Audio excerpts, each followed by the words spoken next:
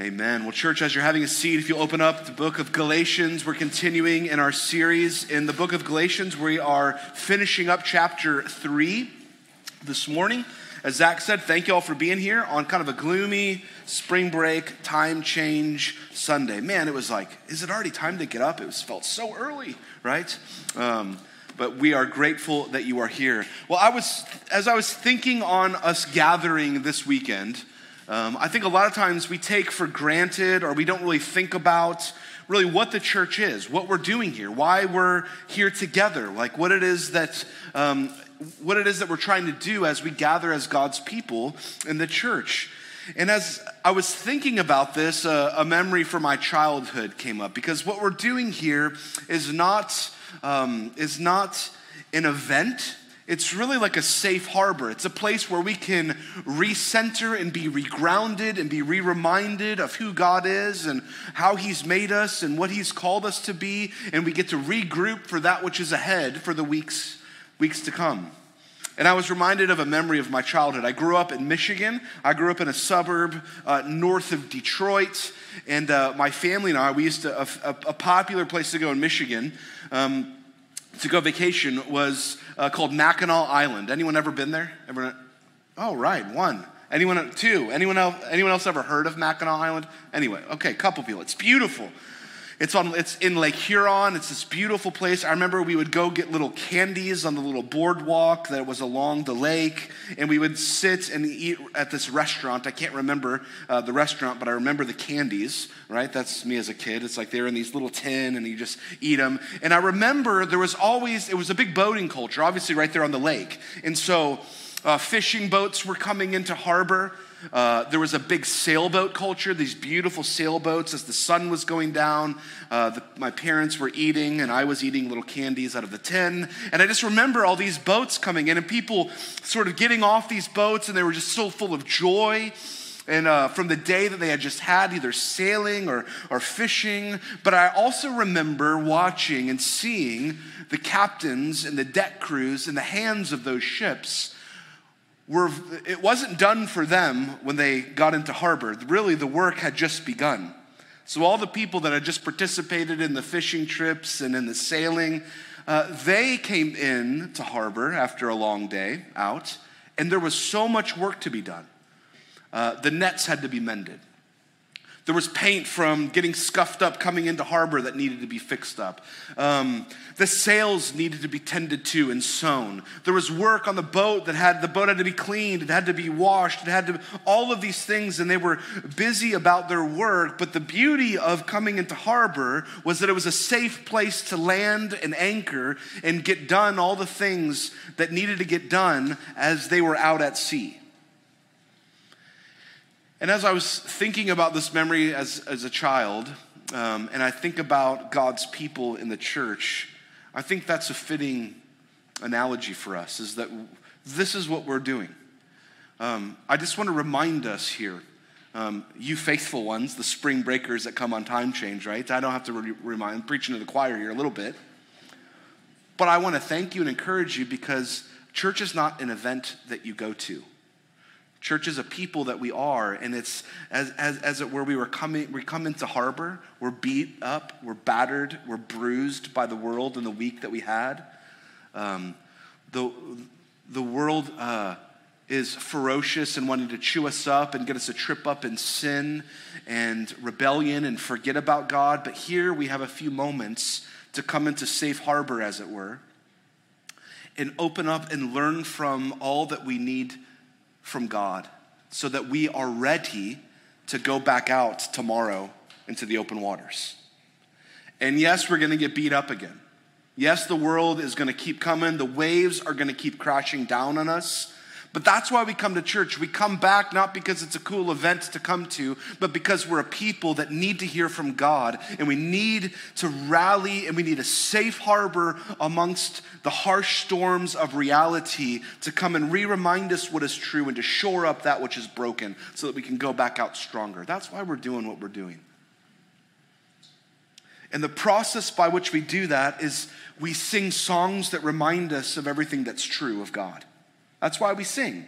We don't sing. Yes, Zach is awesome, and I would just listen to him sing, and the band is great, but churches sing collectively together, not because they're just catchy, great songs, but because of the words we're singing are true of who God is, and it reminds our hearts, and it reminds our neighbors that we're not in it alone.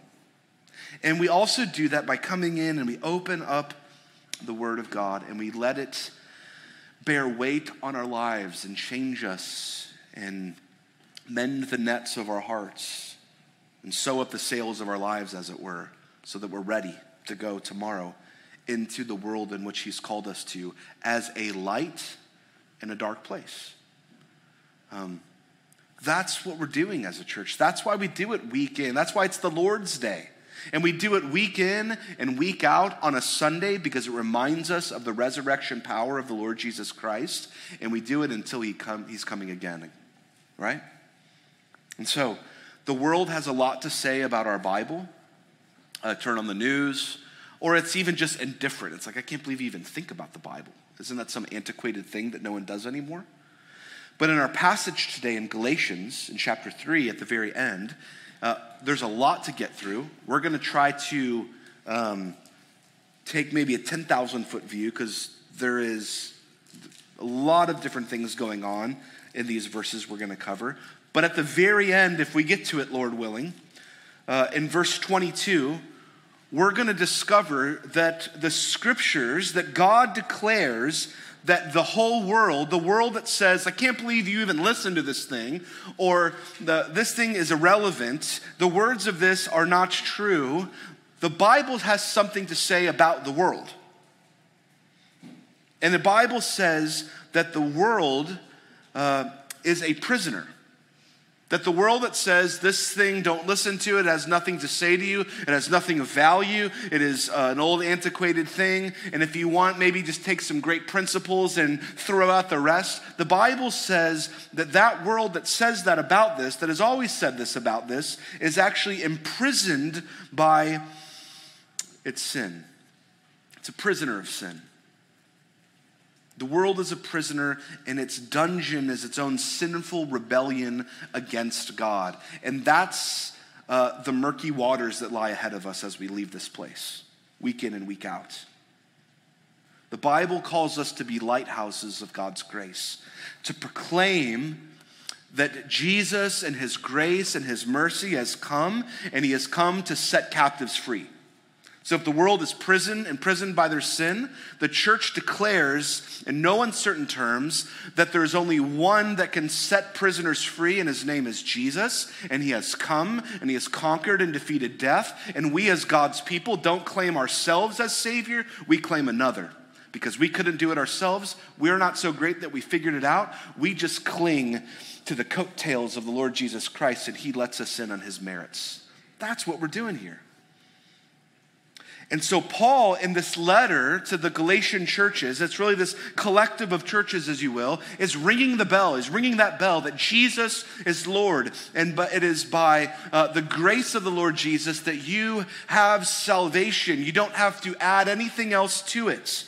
Because these spies have sort of come in and they have declared that you need Jesus plus all these other things. You need Jesus plus your politics. You need Jesus plus Bible Belt religious activities. You need Jesus plus anything. And Paul says, that's not the gospel at all. That's not it at all. Jesus plus something else equals nothing. Jesus plus nothing equals everything. I've heard it said before. Meaning his righteousness alone is all we need to gain acceptance into the family of God. That's why we can sing the things that we sing. And they be true, because we couldn't do all those things, but he did. That's why he's deserving of more and more praise. Now what's interesting is that the obvious wayward, rebellious person that hears that I can have full acceptance from God, and I don't have to earn it. I can just receive the free gift of grace through the Lord Jesus Christ. The one that hears that, that's just wayward and sinful and has no really righteous ground to stand on, they hear that and say, that's incredible. Praise God. My life is a wreck as it is, and he will look at me and he will grant to me his righteousness, even though I didn't deserve it. All I have to do is receive him by faith and believe. Yes. The wayward, rebellious sinner hears that and loves it, and it is the most wonderful news they've ever heard. But on the flip side, as we've seen in Galatians, as we've been walking through, the self-righteous religious person hears that. Or I think you could even maybe put in there, the Southern Bible Belt religious person hears that and says, wait a minute, are you telling me that this person who's clearly doesn't have their life together, is not as good as me, has not made good choices like me, has not lived their life in line with the moral Southern bless your heart code that I've lived my life by, is just as favored in the kingdom of God because of Jesus that me? Yes, that's right. That is offensive. And that's what Paul is waging war against. And that's what's so offensive to you and I here in this culture. Wait a minute, what? And that's why Paul is addressing this, because that type of thinking had found its way and crept its way and made its bed in these churches in Galatia. And these group of people were saying, well, you just got to do this plus this, and then God will love you. Paul's like, no, that's not the gospel. Salvation is grace alone, through faith alone, in Christ alone. So here we have this group that's saying, perform, perform, perform, and God will be pleased with you. And Paul is standing and ringing the bell and saying, God has provided, God has provided, God has provided. Trust in the Lord Jesus Christ and nothing else, and nothing of your own merit. John Stott, great theologian, Anglican theologian, he had a statement explaining it this way: the gospel is not good advice to man, but it is good news about Christ. Not an invitation for us to do anything, but a declaration of what God has done. Not a demand, but an offer. I love that. That's the gospel. So the question arises in the midst of all of this that Paul is addressing very strongly, by the way, in this letter to Galatians. This is Paul like on fire angry. And so Paul, throughout this letter, he's getting all these voices that are saying, well, if that's true, then what about this? And so that's why Paul is addressing all of these questions that are arising with these people that are saying, if it's really by grace alone, well, what does that mean for? And it's primarily to this group of Jews, or Judaizers as they were. And so really this is the whole of chapter 3 is Paul addressing these kind of questions that are saying, well, if it's by grace alone, through faith alone, in Christ alone, then what about the law? What about the 10 Commandments? And Paul addresses that all the way through here. So we're going to quickly look at 4 statements, and then we'll be done. We're going to look at 4 statements about the law that Paul addresses, and the very last thing, 1 statement about faith. Basically, what is all of this that we are going to learn about the law of God as it concerns to the grace of the Lord Jesus mean for our faith in Christ as a church together? Sound good? Got a lot of ground to cover. I don't know if I'll make it. Okay, first statement. The law does not nullify God's promise. Last week, Michael did an awesome job. He unpacked really what this meant, and we focused on Genesis 15, which is this promise that God has given to his people. And this promise is for an inheritance to Abram, or who would later become Abraham, and all of his descendants. Basically, God looks at this old man Abram and says, all of the nations will be blessed because of you, and your descendants will outnumber the stars in the sky. And there is one coming from your seed that will be a blessing to all the nations, not just your nations.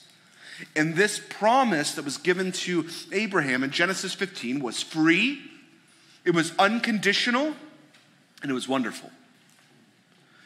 And so here in verse 15, in Galatians, Paul is using an illustration from everyday life that explains the fact that the law cannot set aside what promises that God has made in the past.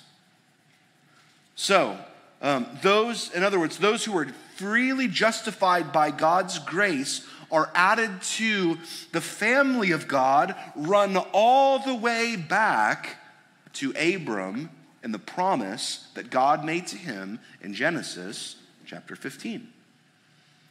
The promise of salvation through faith goes all the way back to Abraham, Paul says. To this group of people, it says, you got to obey the law. So Paul's building his argument, okay? And then Paul points out that in verses 15 and 16, what the immediate fulfillment of that promise was. And the immediate fulfillment to that promise was a physical and geographical promise, but the ultimate fulfillment of that promise that Abraham made to Abraham was spiritual in nature. It was a spiritual inheritance, right? And so in verse 16, he begins to unpack that. So when Paul begins talking about the promise that was made, this was not made to seeds, or I think the ESV translation, does it say offsprings? NIV says seeds, seed or seeds, offspring or offspring, right? Paul's saying it does not say, it's not plural. It's not talking about just a bunch of people. It's talking about one that will come. The promise of the spiritual inheritance that is made to God's people will come from Abraham's seed, who is Jesus Christ, from his line, meaning one person. So the promise, Paul's saying, made to Abraham all the way back was Christ, who by his death and resurrection now make it possible that the entire world could be blessed by this one seed. Not just a nation of people that display God's great character, but that all nations would now enter into the promise of Abraham by one that would come. The seed, not the seeds. So this is the argument Paul is making. This is huge, but some of you are like, well, that seems kind of nitpicky. It's like one letter. Side note, this is important. Paul, the Apostle Paul, believes that every single letter and syntax of our Bible is the true Word of God.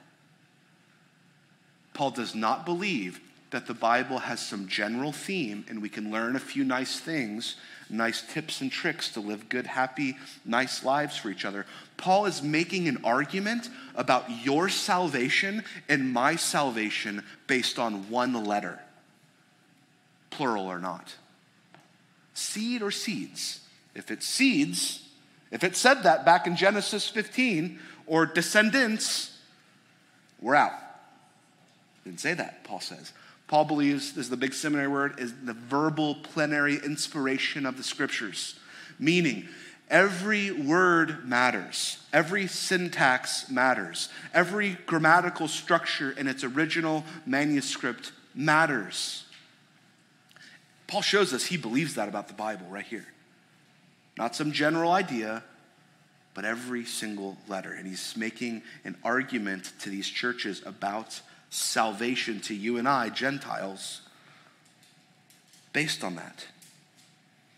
Isn't that incredible? So Paul is explaining this to everyone is asking, well, what about the law then? What about the law and what about Moses? Doesn't what Moses got later in the Ten Commandments usurp the covenant that God made to Abraham earlier? And then he says, no, certainly not. The arrival of the law did not nullify the promise made to Abraham. It's not like an amendment to a human transaction. It's like in a will.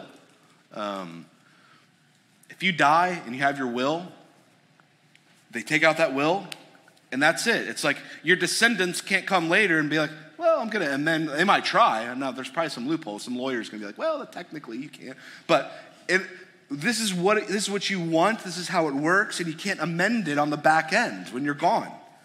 Paul's making the same analogy, right? He says to give a human example. Verse 15, brothers, even with a man-made covenant, no one annuls it or adds to it after it's been ratified.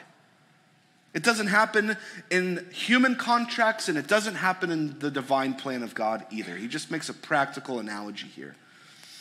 So the blessing and the inheritance is based on God's promise, which has not been nullified by the law. Okay? By the 10 Commandments, in other words, by Moses. The promise made to Abraham is not nullified by the law. Point 2. Well, if that's the case, then what's the point of the law? Why did Moses even come? The law exposes the existence and the extent of sin. Look at verse 19. Why then the law, they ask. Paul's sort of anticipating this question. What then is the purpose of the law? They were like, okay, you've just obliterated like half of our religion here, Paul. What's going on here? Here's Paul's answer. And he says it was added, verses 19 through 20. It was added because of transgressions, until the offspring should come to whom the promise had been made, Jesus. And it was put in place through angels by an intermediary. Now an intermediary implies more than one, but God is one. Does that sound a little complex? Yeah, it's really complex. In fact, there's about 300 different interpretations of what's going on here in verses 19 and 20 in Galatians 3. And so for the remainder of our time, I'm going to be walking through all 300 of those. Number 1, just kidding. I'm glad you guys knew that was a joke. I was kind of worried about that earlier. But what we want to do here is you could go off on many rabbit trails on this. I want to make the plain things the main things here, okay? And I think that's important. Here's the point that I believe Paul is making to us. He's making that the law was added, the law was given even after the promise made to Abraham because of transgressions. It was added because people were walking away from God. Though the promise was available by faith alone, people were still wayward and walking away from God. And it was added to show humanity, to show men and women what we were really like. In other words, it lifts the lid off of us. You can't hide under the law anymore. It was given so that we can know who we really are. Right? The law exposes us for all of our failures and faults when confronted with it. Now, many of us in here, we give ourselves pretty high grades on how we're doing in life. No, I think I'm doing fine. You ask anyone, I'm doing good, doing fine. How are you? I'm fine. How are you? I'm fine. I'm good. That's what all anyone says anymore. Unless they're online and they yell at each other. But face to face, I'm fine. How are you? I'm fine. Oh, we're doing pretty good. We are in this evangelical, safe bubble. And everything's sort of padded and we're all doing just fine. As long as we go to church occasionally, we're doing pretty good. I got a nice job. I got a nice spouse. I got a few nice kids. I'm kind of a nice person. Everyone's nice. We're doing just fine, right? Just leave me alone already. Here's the problem. As long as I'm the reference point to how I'm doing, I'll always be doing just fine. Well, I'm doing just fine. Look at that guy over there. He's doing way worse than me. I'm way better off than he is, right? You can always find someone else worse off than we are. And that's what we all tend to do. Oh, that guy, I'm so glad I'm not like them. I'm doing just fine. The law, though, when we are confronted with who the law says we are, that's an eye-opener. Because here's what the law shows us. It shows us that we are sinful. It shows us that we are rebellious. It shows us that we are guilty as a sinner in the economy of God. It tells us we are under judgment. It tells us we are helpless to fix it ourselves. And it tells us that we cannot make ourselves right with God. And so the law, Paul is saying, is to be proclaimed so that the promise that was made can be understood in all of its beauty. The law condemns our sin. We stand in judgment because of it. And the only thing that is our hope is the promise of God, not ourselves. You see, Paul is not nullifying the law. The place of proclaiming the judgment of God is necessary. But it's very, very unpopular. And oddly enough, it's pretty unpopular even in church today. I mean, you go to like church growth seminars, and those things exist in my world, believe it or not. I know it's weird and feels kind of slimy, but those are out there. And it's like, hey, people come to church to feel good. People want to leave happy. People want to leave like making sure they're great. So whatever you do, pastor, don't give them a bad time. Whatever you do, pastor, don't show them the bits of the Bible. Don't show them the places in the Bible that lift the lid off of happy Johnny and Jane and make them realize, there's something not right in me. That's not good. That doesn't fill seats. That doesn't put money in the plate. But the Bible tells us something clearly different. It says, if we are wretches in sin, marred in sin, it is better that we discover it. And it is better that we discover the cure for our wretchedness than to live a life as a wretch and be called a hero. That is very unpopular today. But the Bible says, without and outside of Jesus as Savior and Lord, we are wretches. And to call a wretch a hero is to do damage to them long term.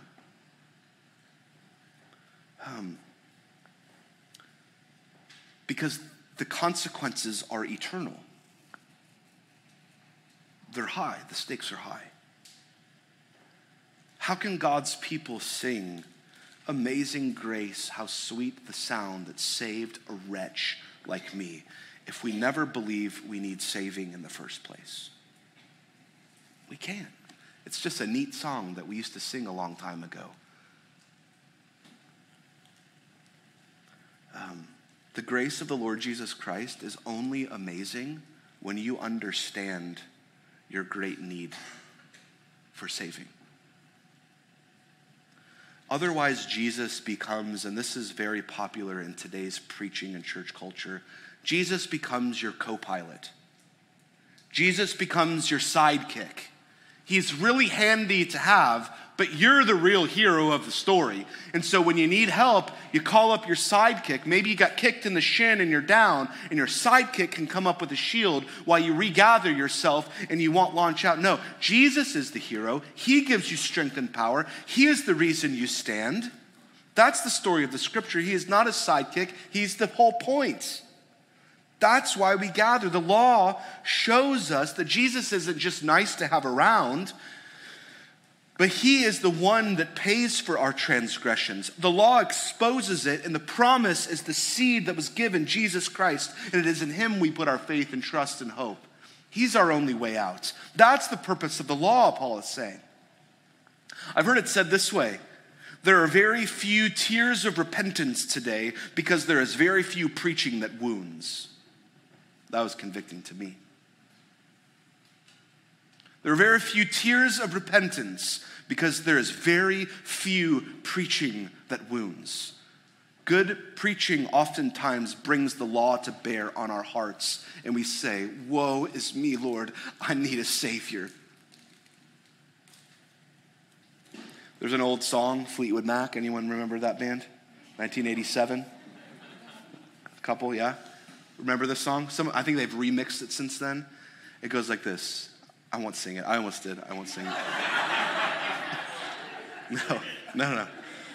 Tell me lies, tell me sweet little lies. You remember that song? It's a great song. That's the way a lot of us are in our walk with the Lord. Pastor, friend, tell me lies, just tell me lies. Tell me sweet little lies. Even if they're not true, just tell me I'm fine. Send me along.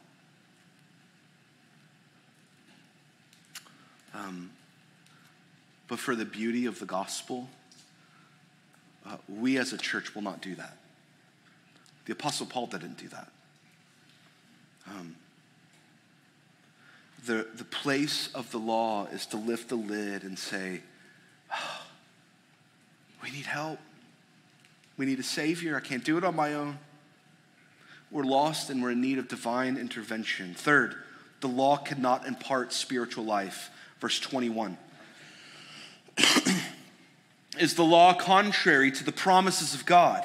Certainly not, Paul says. For if a law had been given that could give life, then righteousness would indeed be by the law. It can't impart spiritual life. It just exposes how you really are. Right? We just keep breaking it and it keeps us in jail and it can't give us freedom. Verse 22, but the scripture imprisoned everything under sin so that the promise of faith in Jesus Christ might be given to those who believe. The promise through faith and belief in Jesus Christ is life. Here's what the Bible, here's what Paul just says about us. We are in jail because we're lawbreakers. Our sin has imprisoned us. We cannot get out. What can? The promise that God gave Abraham, that the just shall live by faith. Christ. And when we discover that we're in deep trouble, the person throwing the rope becomes very, very significant. That's why we sing about him. That's why we open this book and read about him. Because in him we have life. In him we know we're secure. Martin Luther, guy that nailed the thesis to the door of the Catholic Church, says this about this passage. He says that the law does not make you better, but worse. That you may be humbled, bruised, and broken. And by this you may be driven to seek grace, and so to come to the blessed seed, Jesus Christ our Lord. That's good. I read church history books in the seminary class right now. I read church history books about revival and about the Great Awakening and about people hearing God, longing for God, about the preaching of God's word. And people often, there's all these stories that people would cry out to God and say, God, what must I do to be saved? It was all over the place in the revivals. God, what must I do to be saved? Because outside of Christ, they learn they're under condemnation in the law, and so they cry out to God, God, what must I do to be saved? Men and women crying out to God, God, save me, I need you. But it seems like today, men and women don't often cry out to God to be saved because there's so much preoccupation with self-image and self-worth and self-love.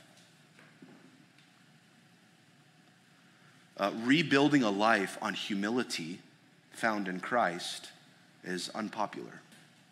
And this is basically what Paul's saying. Like your works, they don't save you. The modern sort of thought of how to get well in society and life is love yourself. Gotta love yourself before you love anyone else. Anyone ever heard that? Anyone ever said that? I'm just kidding. No one's heard that. Great. I'll cross this part out of my... Just talking to no one in here. Okay. What's odd to me is this whole idea of self-love. It sounds great. It sounds like, oh my goodness, that sounds wonderful. I need to learn to love myself. That's the definition of narcissism. Loving yourself first and foremost is the definition of a narcissistic behavior. You would think that in this day and age, narcissism would be considered a great vice that would be reviled in the world. But in fact, in today's day and age, it seems to be the most ultimate virtue. And we're drawn to it. We love it. we want to scroll and see more of it. Pick whoever you want. The Bible says that no one is good, no, not one. And the law and religion is not a ladder to climb, but the law is a mirror by which we see ourselves most clearly. The fourth thing, Galatians tells us, verses 23 and 24, is that law and that mirror is a harsh, harsh tutor. Now before faith came, we were held captive under the law, imprisoned till the coming of faith would be revealed. So then the law was our guardian, our tutor, until Christ came in order that we may be justified by faith. The purpose of the law is to shut us up, to have a tutor next to us, because we couldn't figure out on our own. We're like a little kid that needed to have a guardian walking along with us to make sure we didn't trip and fall, make sure we didn't misstep, make sure we didn't miss the boat. And the tutor is always saying, stop that, and smacking your hand with a ruler. That's the purpose of the law. It is a harsh, harsh tutor, and he's constantly course correcting you and smacking you along the way. That's the law. But here's what faith does. Fifth and final thing. Faith brings radical change. Verses 25 through 29.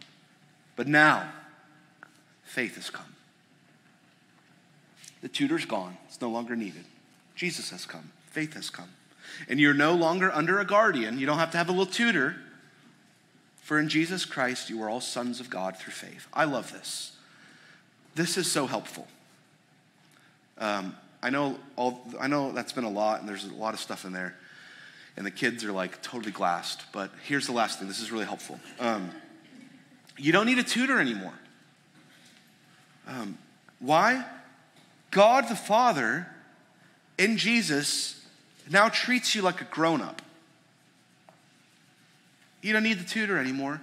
You have Jesus Christ. He's in you. You're united with him through faith. And so you now know, you can figure it out. That's why the Bible says, work out your salvation with fear and trembling. It doesn't say work for your salvation. Now go. You have all that you need now. You don't need a tutor smacking you on the wrist when you mess up. You have the Holy Spirit of God indwelt within you. You can now go. And God says in this verse, now grow up in the faith.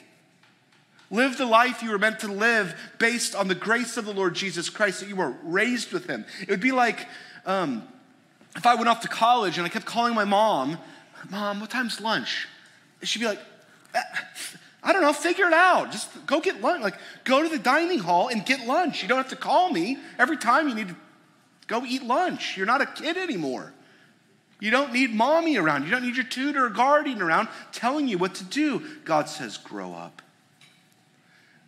And I hear this a lot. I know I'm getting a little fiery in today's message, but hey, it's spring break. Hardly anyone's here. It's fine. I hear this a lot in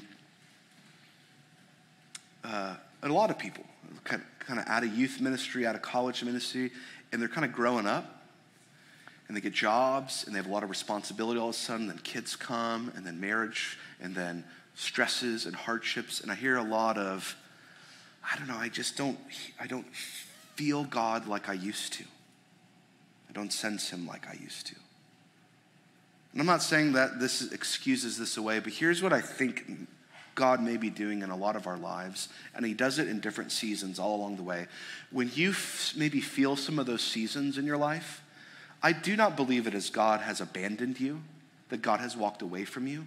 I believe God is teaching us to grow up in the faith and to say, you don't need to bank your faith on all of these different feel-goods that you used to have when you were little, but you're growing up. You're learning what it means to love and be rooted into the family of God and press in even when it's hard and even when life hits you, but you keep coming back because that's love and commitment. And I believe that this is what Paul is helping us understand, that God is helping us grow up. God's placed us in this new family. And how did we get here? Paul says we've been baptized into Christ. This is a huge theological thing. Our union with Christ. It's the heart of the New Testament message. That we are not just listening to nice, fun things about Jesus, but we are united with him in his death and resurrection. 163 times in Paul's letters, he tells us we are in Christ. That is a brand new thought. Before the New Testament, no one said that. We're Americans. We don't say, I'm in George Washington. And he could, that would just be weird. Like, what does that mean? Like, he's dead. No one says that about anyone else. Paul, over and over and over and over and over again, 163 times, in fact, says, I'm in Christ. That's a brand new thought. That's our union with Christ. That's what anchors us in. So we don't cling to a remote historic figure long, long ago that lived a great life, and we honor him. We serve and live and breathe a living Christ who is in us and with us all along the way. How do we show it? Last thing. There is neither Jew nor Greek. There is neither slave nor free. There is nor male nor and female, for you are all one in Christ. You are all one in Christ Jesus. And if you are Christ's, then you are Abraham's offspring and heirs, according to that great promise. This is Paul, just brilliant argument. You want to know the way you show this amazing grace, this union with Christ? It means that here in this divided Bible Belt kind of world we live in, there's no second-class neighborhoods in the kingdom of God. This is a place, and it's not saying that your ethnic background doesn't matter anymore. That doesn't say that you being a man or a woman doesn't matter anymore. It just says that we are all now equal co-heirs in the kingdom of God, and the way we show a lost, divided, angry, narcissistic world that Jesus is real and Jesus rules and reigns is that anyone can come in here and take part in it. Anyone. And we don't look down on people because of how much money they do or don't make. We don't look down on anyone because of the tone or pigment of their skin. We don't discriminate against people because you are male or female. We say, the Lord Jesus Christ has come, and he, by his grace and grace alone, now gives me the kingdom of heaven. And I want more and more and more people. And the world looks in at the great, what is supposed to happen, unity in diversity in the kingdom of God, in the church, and would say, that's amazing. I want to be a part of that. So Paul says, it's for everyone. So we are to show up. We are to love one another. We are to serve one another. We are to be united to one another, no matter what we look like and where we've come from. And it's only in the church that that can truly happen and thrive. And that's what makes it so special. All under the banner of the blood of Jesus and his powerful resurrection. Let's pray together. Lord, we thank you for your word, God, how it just corrects us. Lord, we thank you for the law even, that it lifts the lid on who we really are and just shows us our great need for a Savior. God, I pray for any in here that might not know you. God, I pray that you would convict them of their sin, but God, you wouldn't keep them there, but you would show them the great mercy and grace of the Lord Jesus Christ, who knew that person, who went to a cross and bore their sin on his body on the tree, and didn't stay dead, but went in a tomb and rose again in power, and now grants to that person his righteousness in their stead, everlasting life in the kingdom of heaven. And God, I pray that we collectively would know that we are now brothers and sisters, no matter what we look like, no matter how old we are, no matter where we've come from, no matter our background, no matter any of those things. But our great gospel witness to the world would be our unity in the risen Lord Jesus Christ. Do that in our midst. We beg of you, God. We don't want to play games. We don't want to be a country club church. We don't want to be ineffective for your kingdom. We want to be used of you, by you, for your glory, in your name's sake. Amen.